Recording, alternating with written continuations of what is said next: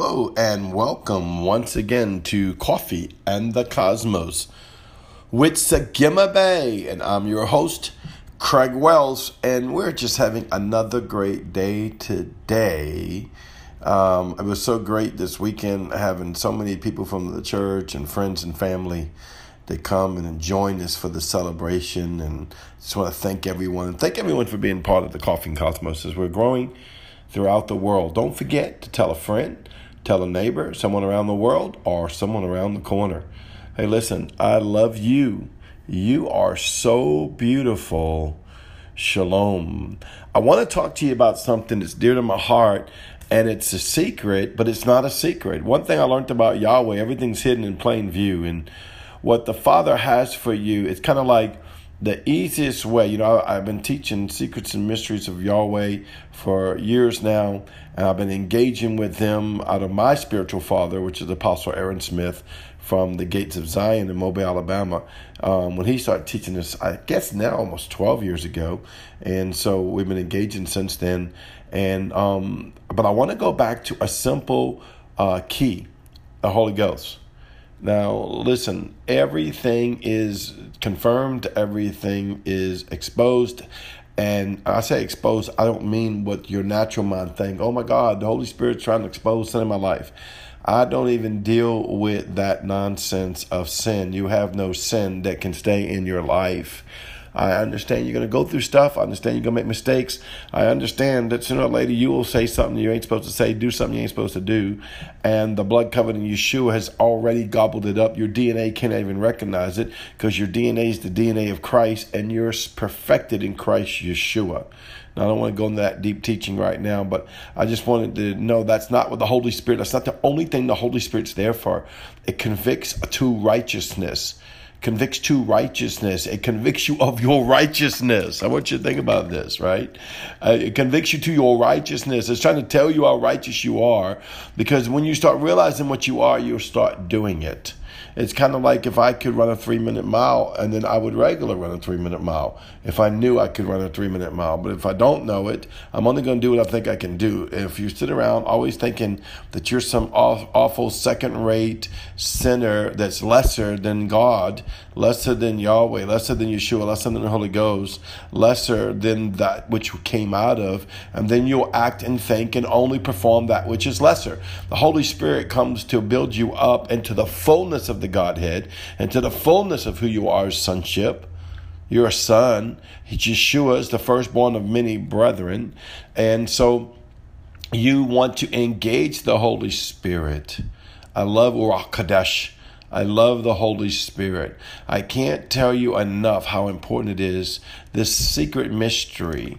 A lot of times I see things and I hear things, and I can preach and have dreams or visions or whatever that God is doing to me at that time. I'm not trying to boast in those things, but I can tell you none of them is because of me or because I've done some great thing.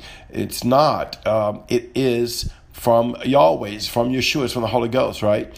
But I will tell you a key that opens up a streamline from you and the Father and Yeshua, the Christ Jesus, is praying in the Holy Ghost. It's simple.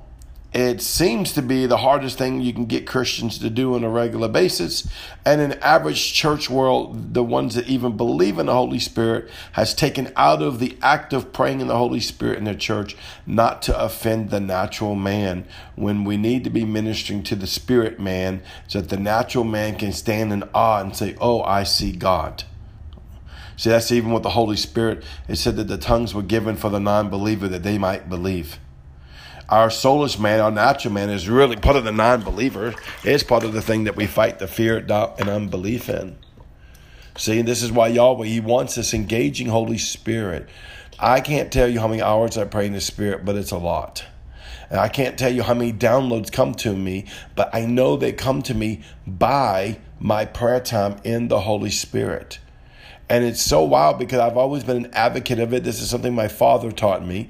Pastor Al, the senior pastor of my church, taught me when I was a little boy. I would watch him come home from work, have a very hard job. He was a contractor, framing contractor, work out in the heat all day long, 8, 9, 10, 12 hours, whatever the day would provide, in a super sweltering heat, and then come in, and the first thing he'd do, go to his room and engage Yahweh, and he would pray in tongues, and I would hear him, and we'd come out, he was looking like he was glowing like Moses. That's the only way I could say. That's the only revelation I had back then, because I'd seen Charleston Heston glow after he went and stood before the tree that burneth. Actually, he was getting to another dimension. We didn't realize that. That movie didn't show that, but the truth of the matter is, Yahweh opened up the dimension of heaven that's on the dimension of earth at all times. Because there is a dimension of heaven, and the kingdom of God is on earth at all times.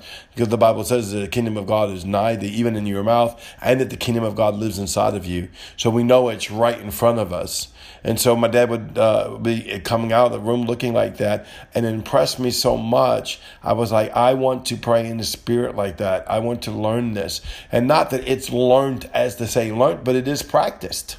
It's something that you have to take out effort for until it becomes first nature. I used to call it second nature, but praying in the spirit's not second nature for me, because my nature is the spirit. I don't want to speak for my soulish realm no more, because in the soulish realm, your body and your mind, your will, your emotions, those are your first nature.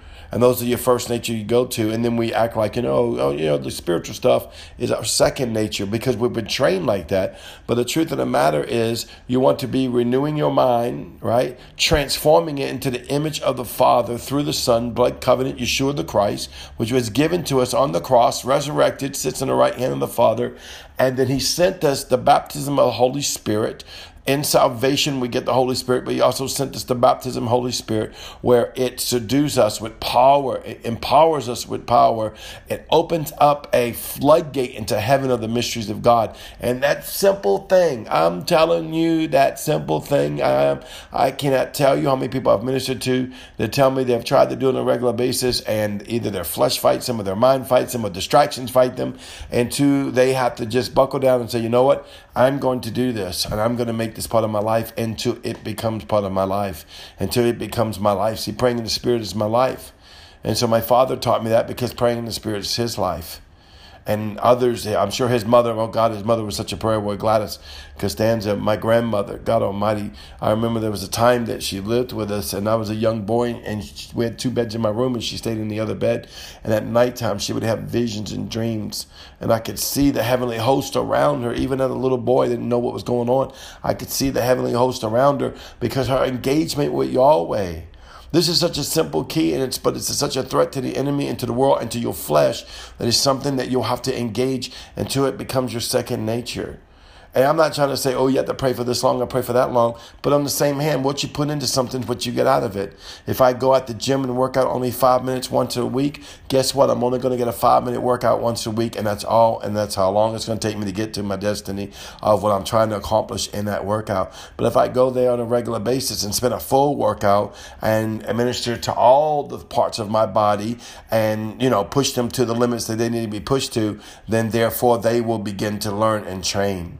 And it's taken me a long time to learn that as I'm working toward a better body.